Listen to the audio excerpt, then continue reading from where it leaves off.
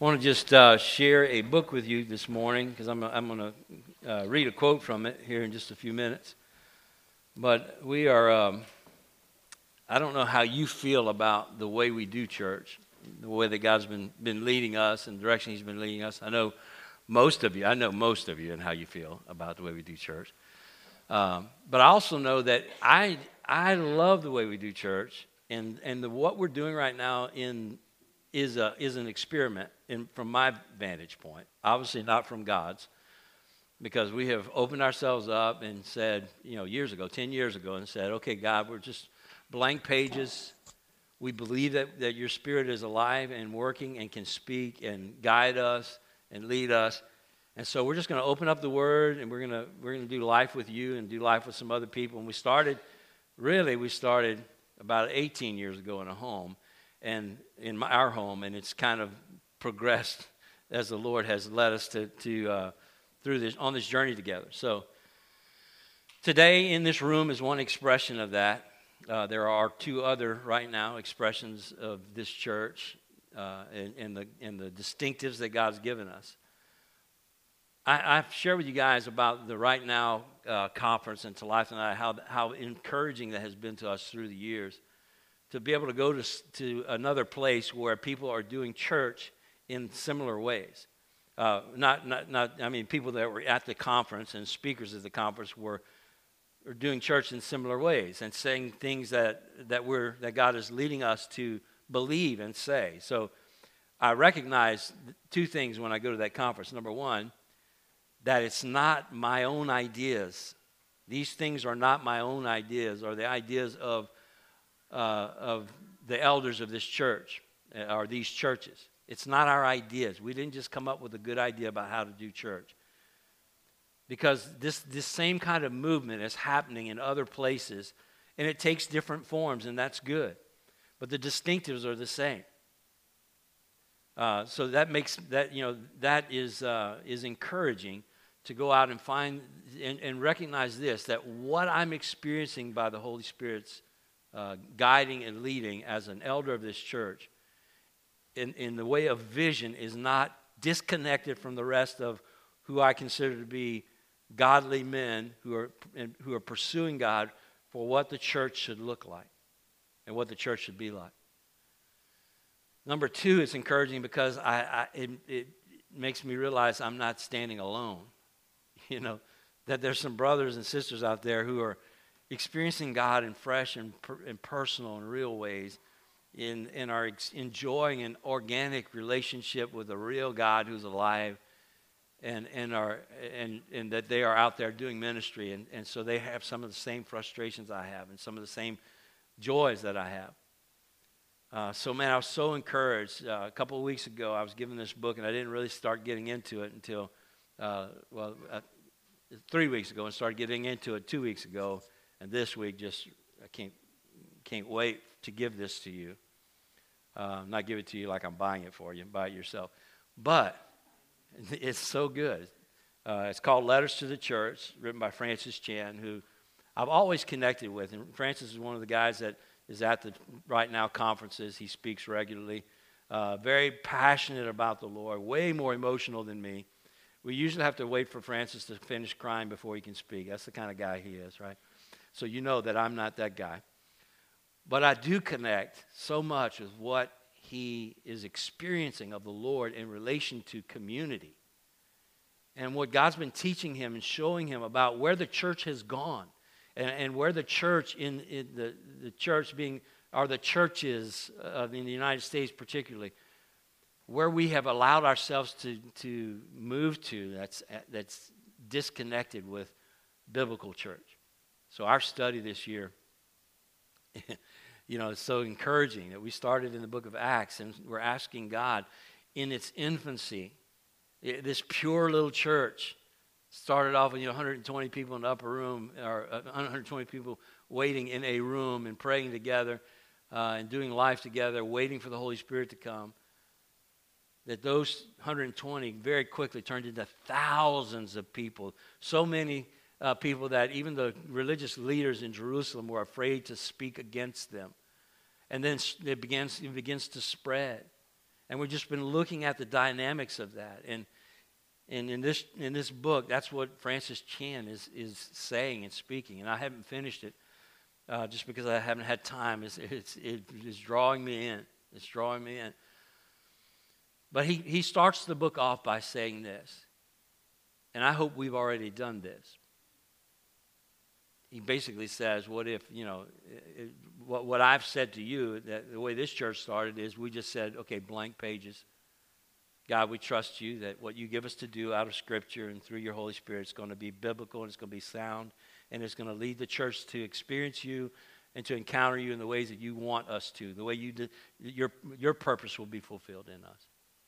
And he says, what if, at the beginning of this book, what if you were marooned on an island, you and a group of people were marooned on an island, and you found a Bible, and that's all you had, and you came to know Christ, and now you're trying to figure out how you already have a desire placed inside of you by the Holy Spirit to do community, because that's what the Holy Spirit does, right?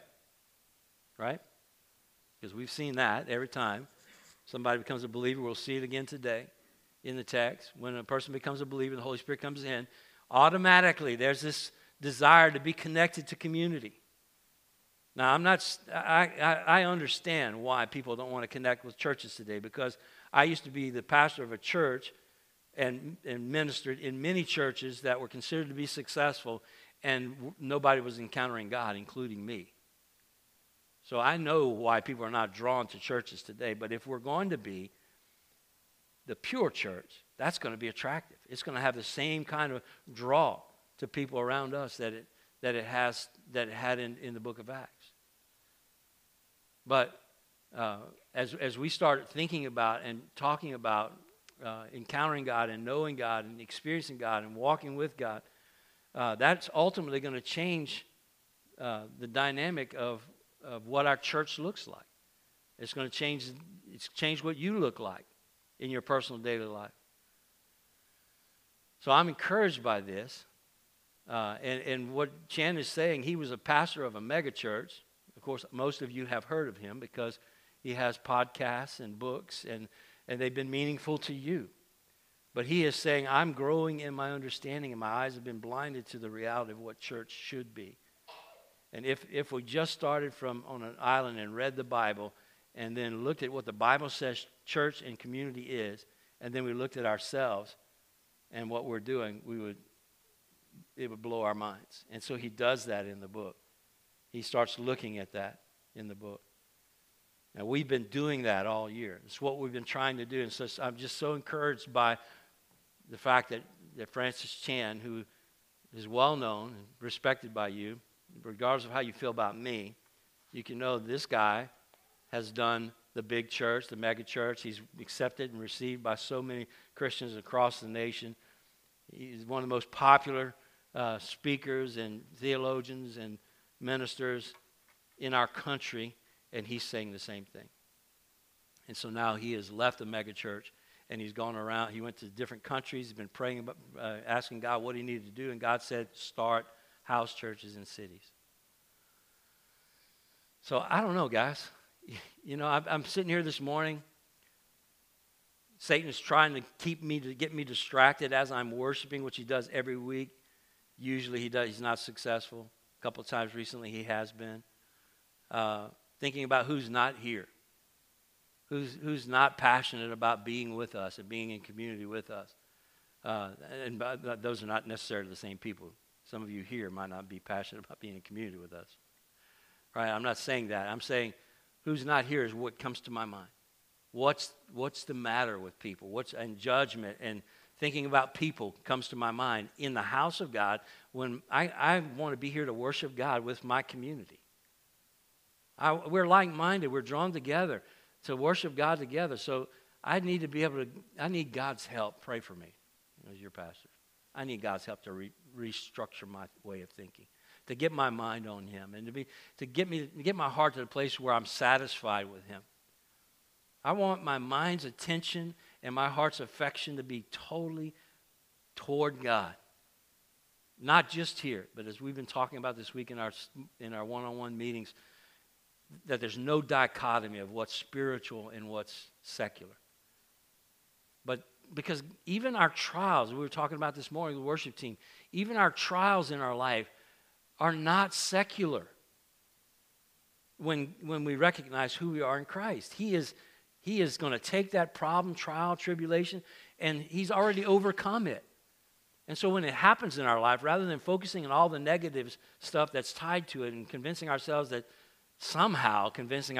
God's not there, if we would just understand the truth that God is always with us, even in the trials. There is no dichotomy between trials and spiritual life, right? Because God is there. He's present in the middle of it. And we just need to watch to see how God's going to take that problem and turn it into something good. Because it's what he does for believers. It's a promise of God. And we all have had experiences where we look back and we say, wow, God took that terrible situation and turned it for good. Isn't that great? But in the moment, we're freaking out. And we spend weeks and months in anxiety and worry and fear rather than going ahead and believing it in the moment, right? Seeing it, knowing that God is consistent, that if he ever took our bad circumstances and turned them for good, he's always going to take our bad circumstances and turn them for good. Does that make sense? Y'all with me? So, man, I want us to get victory over this. The lie that Satan continues to tell me is because we're not big and because we're not growing fast, that we're not doing what's right. And I want to just tell you, man, I am so fired up and encouraged about what we're doing. And God knew I needed this right now. I needed some encouragement. That what God's leading us to do is what we need to be doing. And everybody's not coming along with us. But I want you to know, man, you're a child of God, and that's enough. You're his, the Holy Spirit lives in you, and that's enough. And if you want to celebrate that with us on Sunday, come on, because we're going to be celebrating that and talking about that. And if you don't, then wherever you are, find God, right? Because he's not isolated to this building. He will show up where you are. He's with you always if you're his child. And I encourage you to do what the Bible says in relation to community. You know, do your ABCs. Abide in Christ, bless other people, and commit to community, because in those ways you are opening up so many doors to get to know God personally as he wants to reveal himself to you through the combination of those different elements. That's just a summary of what the Bible says we're supposed to be as a church. So I encourage you, get the book, read it. Francis Chan's Letters to the Church. It's going to encourage you and also hopefully get you motivated to continue to walk in the way that we're walking right now. All right, so here's where we are in the book of Acts. We were talking about last week about how the Holy Spirit, who the church is following and totally surrendered to, how the Holy Spirit, in their surrender to him, is leading the church to do all kinds of things. And it's things they've never done before. They didn't learn it in a book or see it in another church and say, okay, well, let's duplicate that. And we're going to read a statement from Francis this morning in just a second in his book about that. But they are looking to the Holy Spirit to define for them what their community needs to look like. What do they need to be involved in?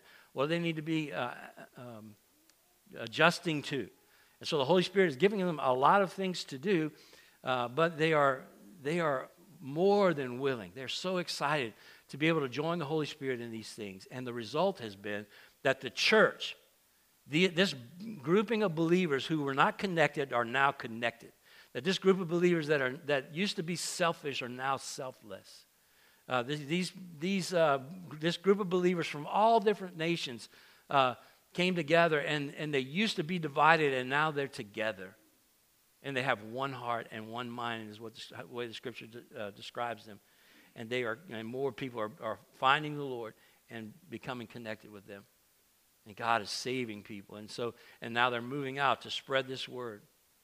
And as they spread it, community is being multiplied. Not just any community, not a way of doing church, but the Holy Spirit is being brought out, and the salvation through Christ and his blood is being understood by people for the first time. The grace of God is being experienced.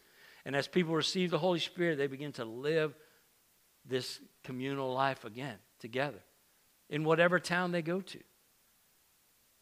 And it happens all the way through the book of Acts. And so we're going to pick up today what happened after Paul and Silas had their experience last week where they were called by God to go into the Macedonian region. He was praying and seeking the Lord, and they got a direction from God to go. So I'm picking up in verse 11 of chapter 16. This is what happens. So last week, Paul got his vision, and here's what goes on. It says, setting sail from Troas, we made a direct voyage to Samothrace, the city, and the following day to Neapolis, and from there to Philippi, which is the leading city of the district of Macedonia, a Roman colony. We remained in this city some days, and on the Sabbath day we went outside the gate to the riverside, where we supposed there was a place of prayer, and we sat down and spoke to the women who had come together. The one who heard us was a woman named Lydia from the city of Thyatira, a seller of purple goods, who was a worshiper of God. The Lord opened her heart to pay attention to what was said by Paul, and after she was baptized, and her household as well, she urged us, saying, if you have judged me to be faithful to the Lord, come to my house and stay. And she prevailed upon us. All right, let's look at this particular situation. First of all, Paul set sail for the Macedonian region. Now, why did he do that? Because last week, when Paul had his vision from God, we talked about how the Holy Spirit directed him. We saw clearly that Paul and Silas were, first of all, driven to know the Lord and pursue the Lord through obedience, but then they were also directed by the Holy Spirit. And we talked about what that looked like. Sometimes the Holy Spirit shuts down doors at two different times.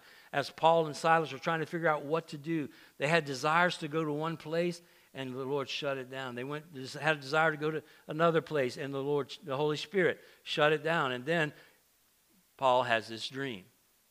And so they're doing this for one reason, and it's the reason why they've been doing everything they've been doing. It's the reason why the church is in existence. It's why we're seeing this activity in the church. Why the community is being formed in the way that it is, and that is that they were surrendered to the Holy Spirit. So I just wanted to start there because I don't want us to leave out the fact that this is a continuing journey. There will always be a remnant of leaders, at least, who are moving out and following the leadership of the Holy Spirit. And as long as they're doing that, the Holy Spirit continues to move and work and change lives. Now, he doesn't ever stop, but he's unhindered at this point. Francis Chan, in his book, spoke about how the trend of today's churches is to copy other churches instead, of being directed by the Holy Spirit. And then he made this statement. I have the quote here. Look at it. He says, my hope is that you will refuse to take the easy route, speaking to us as the church. You need to care about his church enough to fast and pray. You must believe you play a necessary role in the church. Seek wisdom and direction from God. He has given you his Spirit so you can know and follow his will. There is no substitute for undistracted prayer. Our country needs to encounter churches that cannot be explained by strategic planning. And I believe everything inside you wants the Holy Spirit to move through you and do more than you can currently imagine. Start praying for this now. Francis is talking about his hope for the church as he's had this transition from a mega church pastor and a sought-after speaker who's traveled the world, and people are asking him to come and speak because he is famous and because he's created, with God's help and a group of people, created this mega church. And that within the context of his mega church, he can't get people to do anything because they don't have a place they don't have somebody to take care of their children. And because he's trying to send people out to go start house churches from his mega church, and he has caused the problem. And the problem is they like to hear him speak, and they like to have their kids taken care of while they're experiencing that. I feel it. I feel that. But he says, rather than just following these patterns that have been developed, The church has become sick instead of looking into the Scriptures and following the leadership of the Holy Spirit and asking the Holy Spirit to tell us what to do, and it will be enough. It's enough if we shut this building down and sell it and use that money, however God will have us to use it, and get in homes and meet together. It's enough unless God tells us to do something else. It's enough for us to experience that kind of intimacy with one another. It's almost impossible. Matter of fact, it is impossible, I believe, for us to experience what the Lord has for us in community on Sunday morning in this church. This is a small part, a very small part of what we need to be in the church. And I believe if we allow the Holy Spirit to come in and lead us, each one of us, and guide us, each one of us, to the activity that He would have us to do in community with one another, we would see have a whole different experience and see a world that's interested in Him. That's what happens in the book of Acts, and I believe it's what God wants to happen here, but we need to be determined to follow the Holy Spirit in leadership here. And as a church body, we need to follow the Holy Spirit in His leading. It's sad, but it shocked me when Francis gave this illustration. But one of the elders in his megachurch came out of prison. That's where he found the Lord. And he actually found Him when he was in solitary confinement, I think reading a book. He became a believer, and he spent his whole life in gangs, and that's why he was in prison. And it was a part of the gang in the prison for his own safety, stayed connected. But once he found the Lord, he risked his life and got out of the gangs and began to just give his life to God. But he described the gang that he was in, that they were brothers, like more than brothers would be brothers. They were so close to each other. They shared the same vision and the same activities, and they were committed to that, and they had each other's backs. And if someone was in trouble, they all put everything down that they were doing to go and help that person out. And there was no chance or possibility that that person would be hurt or threatened as long as their family was together. And there's this picture that I was getting as he was sharing that of what the church was like in the book of Acts. Now I know I'm proud to say that we are moving forward as a church. We are going to be wherever the Lord leads us to go. But you know what? We are so far from that. We are still so into ourselves. We're here for us today, probably. We're going to make our decisions this week based on us, and we may or may not even engage with the church community in life group, much less or on Sunday morning, much less give our time and our efforts and check on each other and be in each other's lives and have each other's backs and give to each other as each other has needs. We need to ask the Holy Spirit to do something in us, to show us what do we need to be in community with one another. I don't have the answers. I just have the question. I don't have the solution. I just have the problem.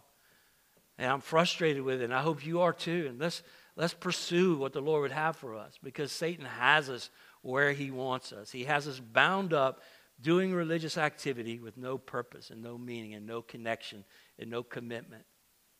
And we are so used to and so excited about easy community. And there's just so much more for us, so much more for the world around us. Surely we can find that. So let's do that. In our church, let's continue to surrender ourselves to what the Holy Spirit leads us to do and be in community. And particularly as we're multiplying community, we're not just going out there. We're going out with the Holy Spirit to multiply and bring it into other regions of the world and of our own country and our own city. We're going in our own state. We're going to other places to bring these distinctives that God's teaching us into other communities. And it doesn't matter how big they are, and it doesn't matter whether they take our name or not. We're just trying to bring a knowledge of God and a pursuit of God to people in other communities. So they did it by the leadership of the Holy Spirit. But then look at it. It says they were searching for, basically it shows that they're searching for those who God was leading them, that call that he saw, that man that was calling from Macedonia. He wasn't looking for that man necessarily. Matter of fact, he doesn't find a man. But he says there's a man saying, "Come, help us." in Macedonia. So now he's going. And so he's gone over to Macedonia looking for, searching for those people. They said, come over to Macedonia to help us. And so they went with expectancy that the Holy Spirit was going to show them who it was that they needed to spend time with, to minister to invest in. They go to the leading city, which makes sense. They go to Philippi, which is the leading city of Macedonia. And then they're looking around to see evidence of the Spirit's movement. Now, I want to give you confidence that the Lord's already spoken this for us as a body. We are not trying to go all over the world and find places that we can go and find some people who would be open to us coming and doing some things to building a church in their community. We are looking for the Holy Spirit. Matter of fact, last year, at the beginning of the year, this is January of 2017, part of the vision the Lord gave the elders was that was going to be the year that God was going to begin to multiply our church. It was already in our DNA. It's one of our distinctives, has been since the beginning of our church. But that this would be the year that he would begin to multiply the Gathering Place West. And we didn't go out and make it happen. We didn't go try to make it happen, even though God said this will be the year. I felt like he said that. I didn't try to go find those places. I just opened my eyes with expectancy that God was going to show us some places. And it was that year that we had family come down from Ruston, and the church, that began to happen. And we followed the Holy Spirit's leadership to plant the church in Ruston. And so we're going to look for evidence of where the Holy Spirit's working. And we're going to look for evidence that the Holy Spirit's drawing us or calling us to be in a place where these distinctives are needed. Where people are open and ready for this kind of church, and it doesn't matter the size of it. It will happen in a home first. And if it spreads beyond that, that's fine. Multiple homes. Maybe a corporate experience of worship because we are used to that and because we enjoy that. And we can worship the Lord together in that. But never letting worship and our corporate experience be a distraction. We're looking for that. But let me ask you this. Are you looking for evidence of where the Holy Spirit is moving and working in your workplace, in your neighborhood, in your encounters with people, in the decisions that you're making in your daily life? Are you already doing that? Because that's where it's going to start. This is not a thing that the elders are doing. This is what the church is doing. We need to get our eyes open, to allow the Holy Spirit to open our eyes to see evidence of where he's working and moving. And so I encourage you, I challenge you to that, to open your eyes to see where the Holy Spirit is moving and working. That's what Paul and Silas were doing when they showed up in Macedonia, and particularly in Philippi. So where did they begin? Well, they had always begun in the synagogue. Up to this point, they always go to the Jewish synagogue, and that's where they begin their work.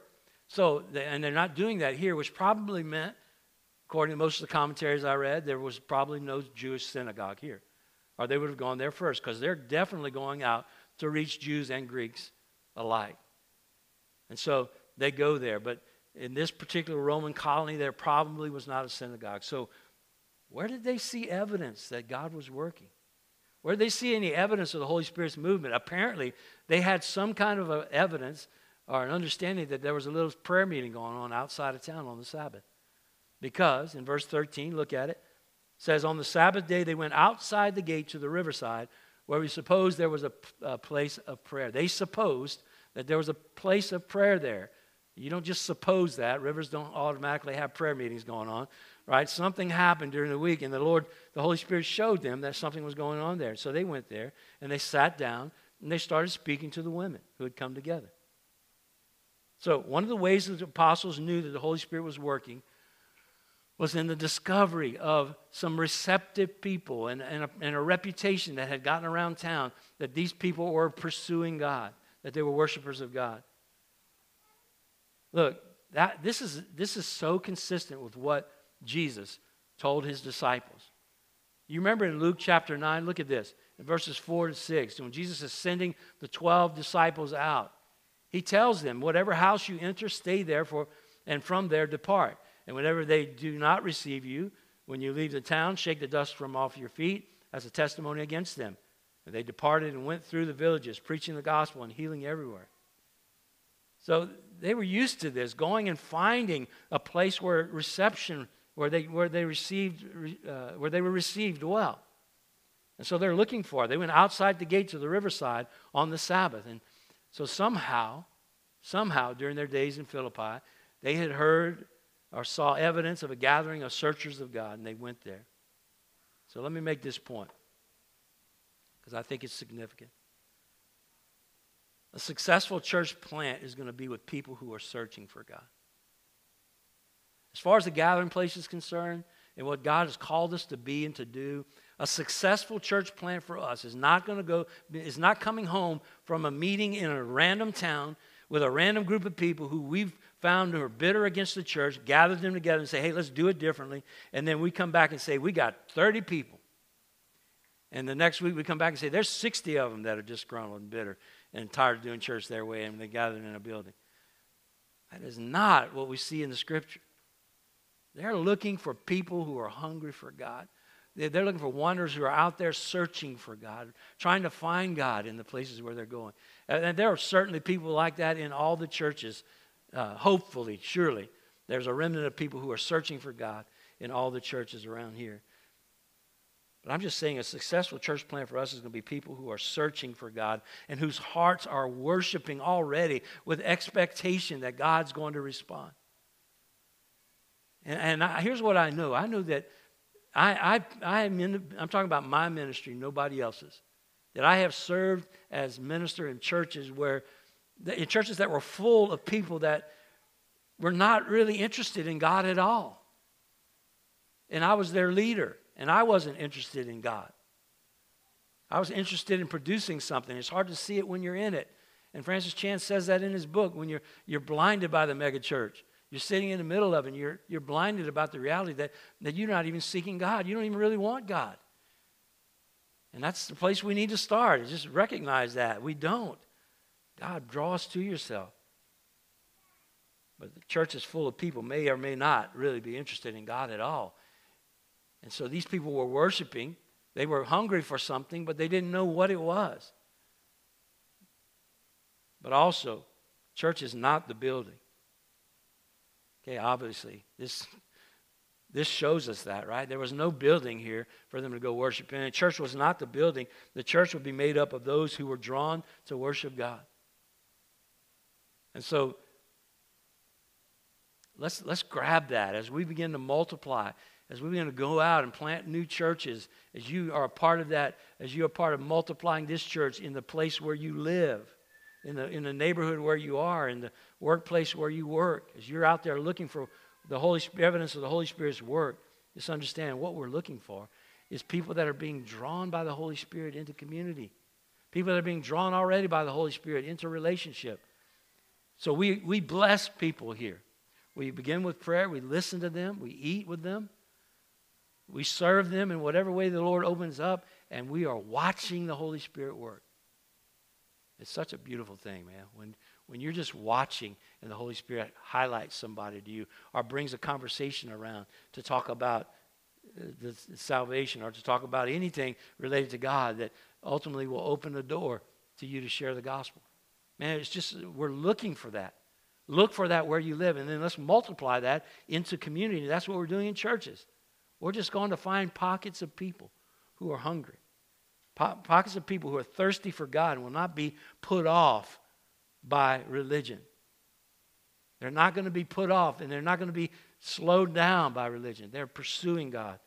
And I believe God will bring us to those people. I think that's why the Holy Spirit showed Paul in a vision, somebody's crying out from Macedonia, I need you there. And that we would allow the Holy Spirit to take us as those who are spreading the message to people who are hungry for God because the Holy Spirit has already testified in their hearts. And they're being drawn and they're wanting the answer like Cornelius when Peter was led to go to Cornelius. He's already hungry. He was a worshiper of God, but he didn't have Jesus, and he needs Jesus. And so let's be open to that. Let's let the Lord lead us where we go. It's so beautiful the way the Lord has done that already in our church. And I'm hungry for more.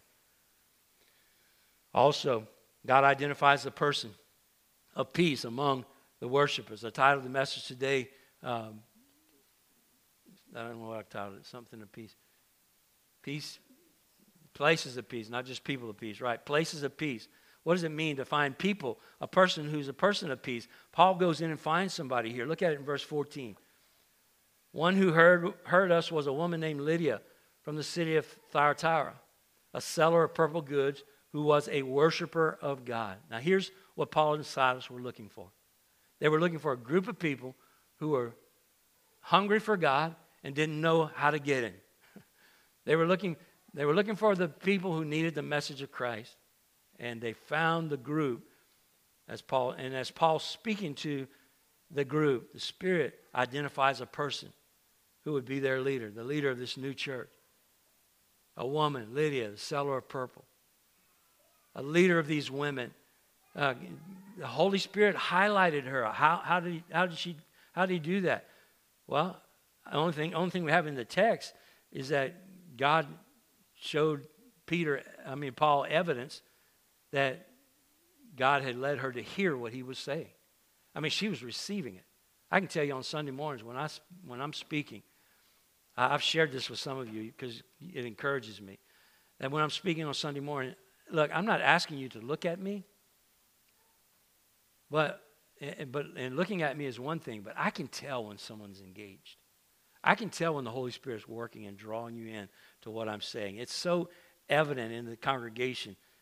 Wes, you know that, man. Anytime any of you that have spoken to people, have preached before, when you're preaching and you see people being drawn in, it's so evident.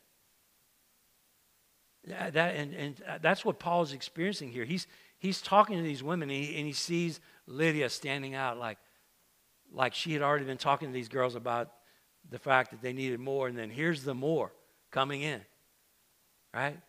So those that are hungry are about to get fed. So Paul identifies this leader. All right, and in Luke chapter 10, in chapter 9, he sends the apostles out. We read that. But in chapter 10, he sends out the 72. And this, again, is another evidence. This is what they're looking for. They would be trained already, in a sense, by the Holy Spirit to be looking for these things. If Jesus told the disciples to look for this, then the Holy Spirit would also be saying the same thing, because the Holy Spirit is Jesus, right? So look at verses 5 through 8 of chapter 10. The 72 are sent out. And here's one of the commands that Jesus gives them. Whatever house you enter, first say, peace to this house. And if a son of peace is there, your peace will rest on him. But if not, it will return to you. And remain in the same house, eating and drinking what they provide, for the laborer deserves his wage. Do not go from house to house. They're looking for a specific group, and they're looking for a specific person within that group. That would be that person of peace. That would be that person that everybody looks up to, everybody's listening to, ready to hear, watching to see if they respond to the gospel. I don't know how many of you were part of the Gathering Place. Probably not many of you. Because this was a long time ago in Tioga when we sent out the Williamses. But when Kenneth and Christy Williams came, and who were part of our church when this church first started back 18 years ago, when they came to our church and asked us, told us, I asked them to come and tell us about their mission. They were fixing to go to Uganda. And they sat in our church, and I'll never forget, they were on the right side of that little church in Tioga with their, at that point, 4 kids and one in the oven. 4 kids and one in the oven. She was 8 months pregnant, and they were sitting there, and they were leaving in just a few weeks to go to Uganda and invest their life there. That the word that they gave us was that the Lord told them through 2 Chronicles 16:9, 2 Chronicles, I can't remember the verse. Anyways, the verse that says, if my people who are called by my name will humble themselves and pray and seek my face and turn from their wicked ways, I will hear from heaven and forgive their sin and heal their land. And they were going to a land in Uganda that had been experiencing drought for years. And that God had told them that if they would believe, that they were going to go to the elders of the church, of the community, not the church, and that if the elders would believe, that God would heal their land. And it happened. It happened in a very short time. And it's beautiful the way that it happened. But God kept his promise, and that's what happened. They went there, and here's what happened. When the elders in a village put their faith in Christ, then the rest of the village were freed up to do it. Now that sounds weird to us, but that's their culture. And before we knew it, I think it was 167, am I right? 167 people in this one village prayed to receive Christ. And then Kenneth and Christy took their stuff, packed it up, moved to that village, and began to invest their lives there. And there's still ministry going on there. And before, like within weeks, 9 of the men of the 167 wanted to be pastors. And so we sent a team of people up to build a, whatever y'all would call it. Will, you built it. A hut, a massive hut with a lot of room so those men could come there and stay and get training and be taught basic, just what it means to be a Christian. And then congratulations, now you know what it means to be a Christian. You're a pastor. Go. You got the Holy Spirit, follow the Holy Spirit's leadership. That's what's going on here. There's a person of peace in these villages. There are people already that God has given us. In Uganda, in Honduras, God gave us Dario. You know that story because we just got back from there. And now we have access to 50 pastors and 50 little churches that are hungry for what we're teaching. They're hungry for it. And it's not our doing. God gave us a pastor. And as I sat across from him for 3 or 4 days this summer and began to share with him our distinctives, which he had already heard, over a period of 6 years, I shared these distinctives in detail and said, are you on board with this? He said, man, I'm more than on board. He didn't say it like that because he speaks broken English. But anyway, he was more than on board. He says, God's already been speaking that to me. He's already been speaking that to me. Let me tell you, and then this and that. And every time I would say anything, this grin would come on his face. And then he would share with me how God had already spoken that. He is so excited to be a gathering place, church planter in Honduras. We didn't make that happen. The Holy Spirit said, go. We went. We didn't know what was going on when we went. We went at the beginning of the summer, and I had to go back because I had no clue what God was going to do, or I'd have been prepared. There is no strategy to it. The Holy Spirit is leading. And now we have access to all these pastors. We have gathering place pastors who are abiding in Christ in Uganda. We can't even speak their language. I taught leaders, about 12 or 15 leaders in a circle, and my translator had to translate it into 3 dialects for 12 or 13 people to be able to understand it. So I would say, and then off he would go. And about 10 minutes later, I'd say the next word. No, it wasn't quite that bad. But we have our distinctives. What God is teaching us is being developed in Uganda. And it's being developed in Ruston. And God's given us great leaders from the community that are part of our church in Ruston. I know it's people of peace. It's people that God will use because they have some influence with other people in the community. And God's the one that has to do that. We don't know who those people are. But it's not by accident that God puts people together. And so when we go, we're going looking to multiply this community. We're going looking in other communities that God sends us to for people that God puts in our path and who it is that he would have to be in leadership. So that's what they were looking for, and that's what they found. All right, look at verse 14b. Here's what happened with Lydia. She was a worshiper of God, but she was not a Christian. And so what happens is, in verse 14b, the Lord opened her heart to pay attention to what Paul said. There's a difference between knowing God or knowing about God and believing in Jesus Christ. We live in a world that's trying to tell us it's all the same. And also that God has many different names. Is that all religions are the same. And, so it doesn't matter what religion you're part of. They all are exactly the same. You just call it what you will, and everybody's good. No, they're not. Here's a worshiper of God that needed to believe, put her faith in Jesus Christ. Paul came and he taught her, just like we don't have the message that Paul preached here, but we have enough of Paul's messages prior to this one and Peter's messages. We know what they're teaching. They're teaching that stuff you've been listening to is from God. Now let us tell you the rest of the story. Jesus. She had to put her faith in Jesus. And she did. She put her faith in Jesus. And so just we're not going to grow a way of thinking or to make a name for ourselves by adding people to some building in another location. We are going to spread the message of the grace of Christ. The grace of God that's been given to us through the redemption of Christ. The shed blood of Jesus that washes our sins away, and the righteousness of Jesus that's been given to us as a free gift so that we stand before God just and righteous. And we're going to spread that message. We're not trying to build a church. We're just trying to bring about salvation for believers. And that is building the church, right? But it's different than what we think and the way we've been thinking. So we all know that it's not only possible but probable that a town full of churches may be also full of people who are not believers. And that many of those unbelieving church members are hungry for God. They're out there. We call them wanderers. It's interesting. I put a wow in this book because he calls them wanderers too. I thought that was just a term that, it's my term. I won't let him know he's supposed to give me credit for that. But no, isn't it cool though, the way they are? They're wanderers. They're out there. They're in churches. They're looking around. They're hungry for God, and they're not finding what they need in the church. And there are unbelievers in all churches. There are unbelievers surely in this church. But we're going to tell the world about Jesus. And it's going to make all the difference. Now, so far in the book of Acts, we see evidence that communities form after salvation happens.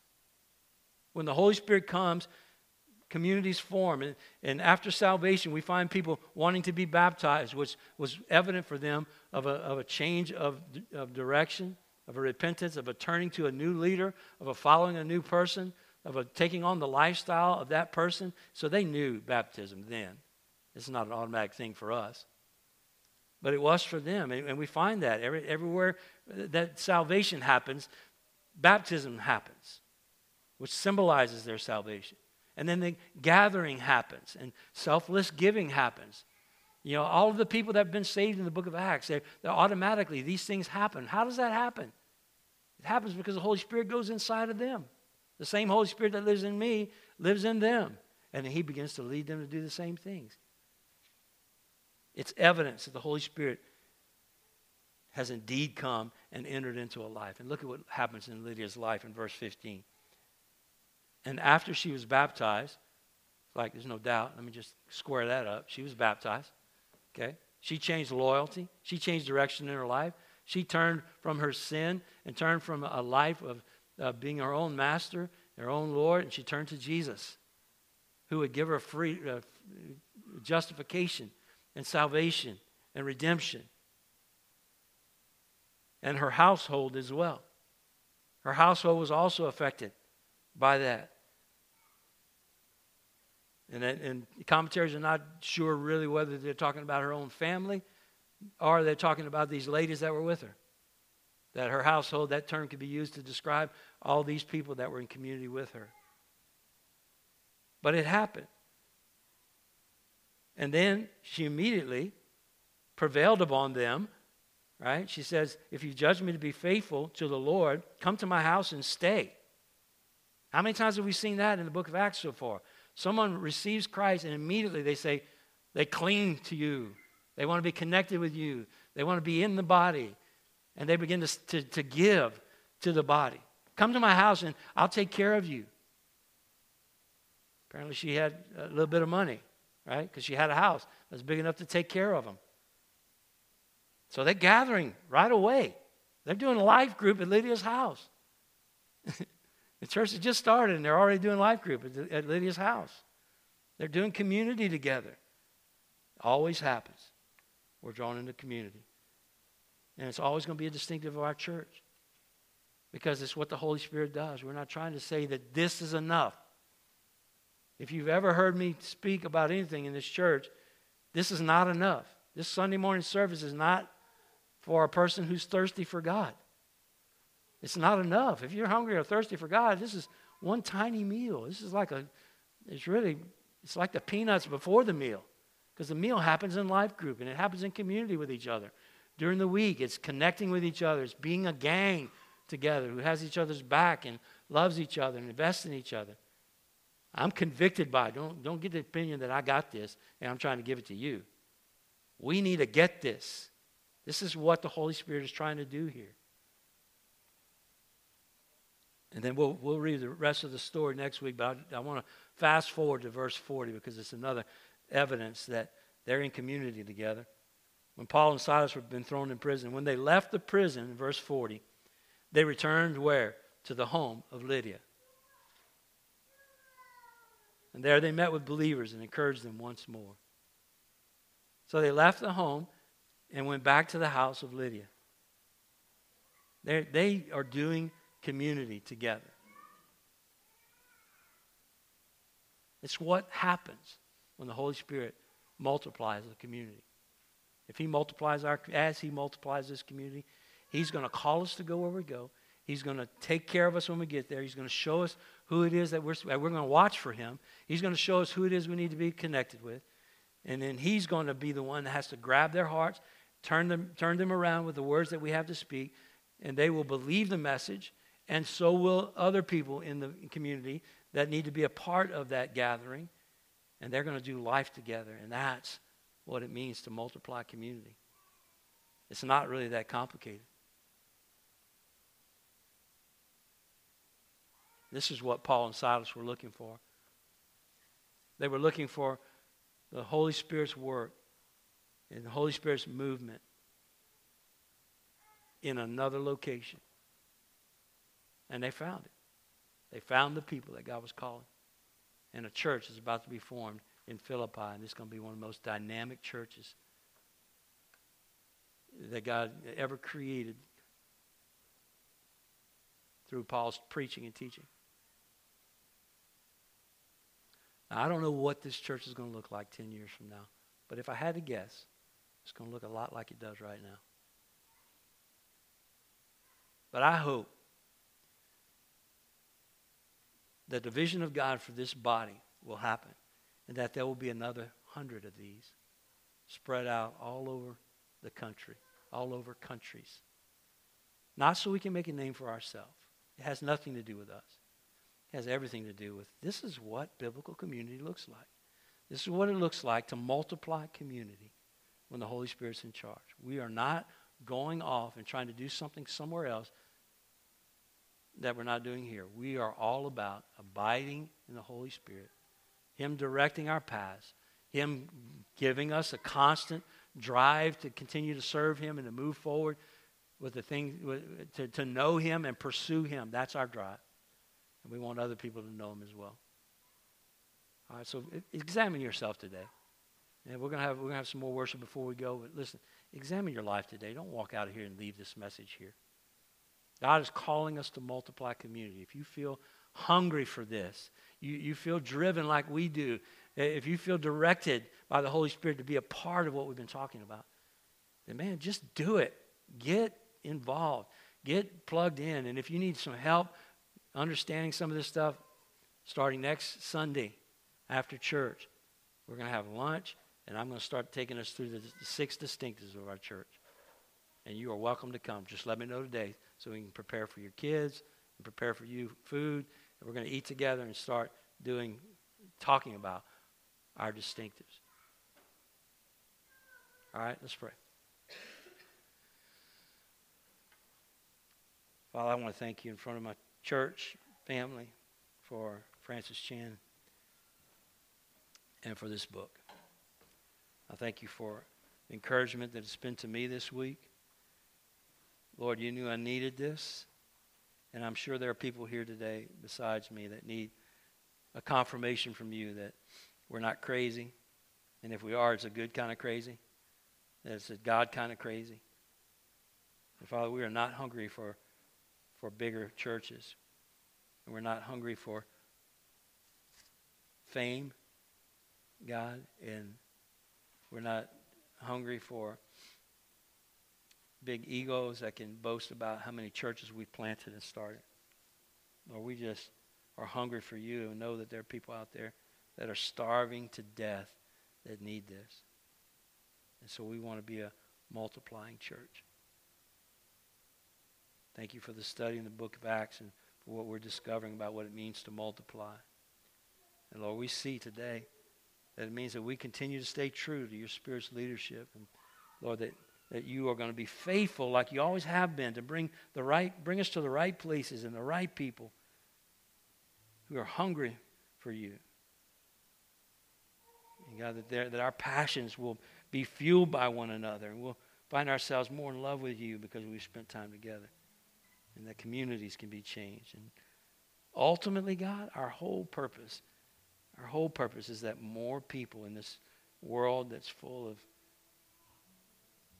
death, people's lives are meaningless, that they would find you and see the purpose for which they were created.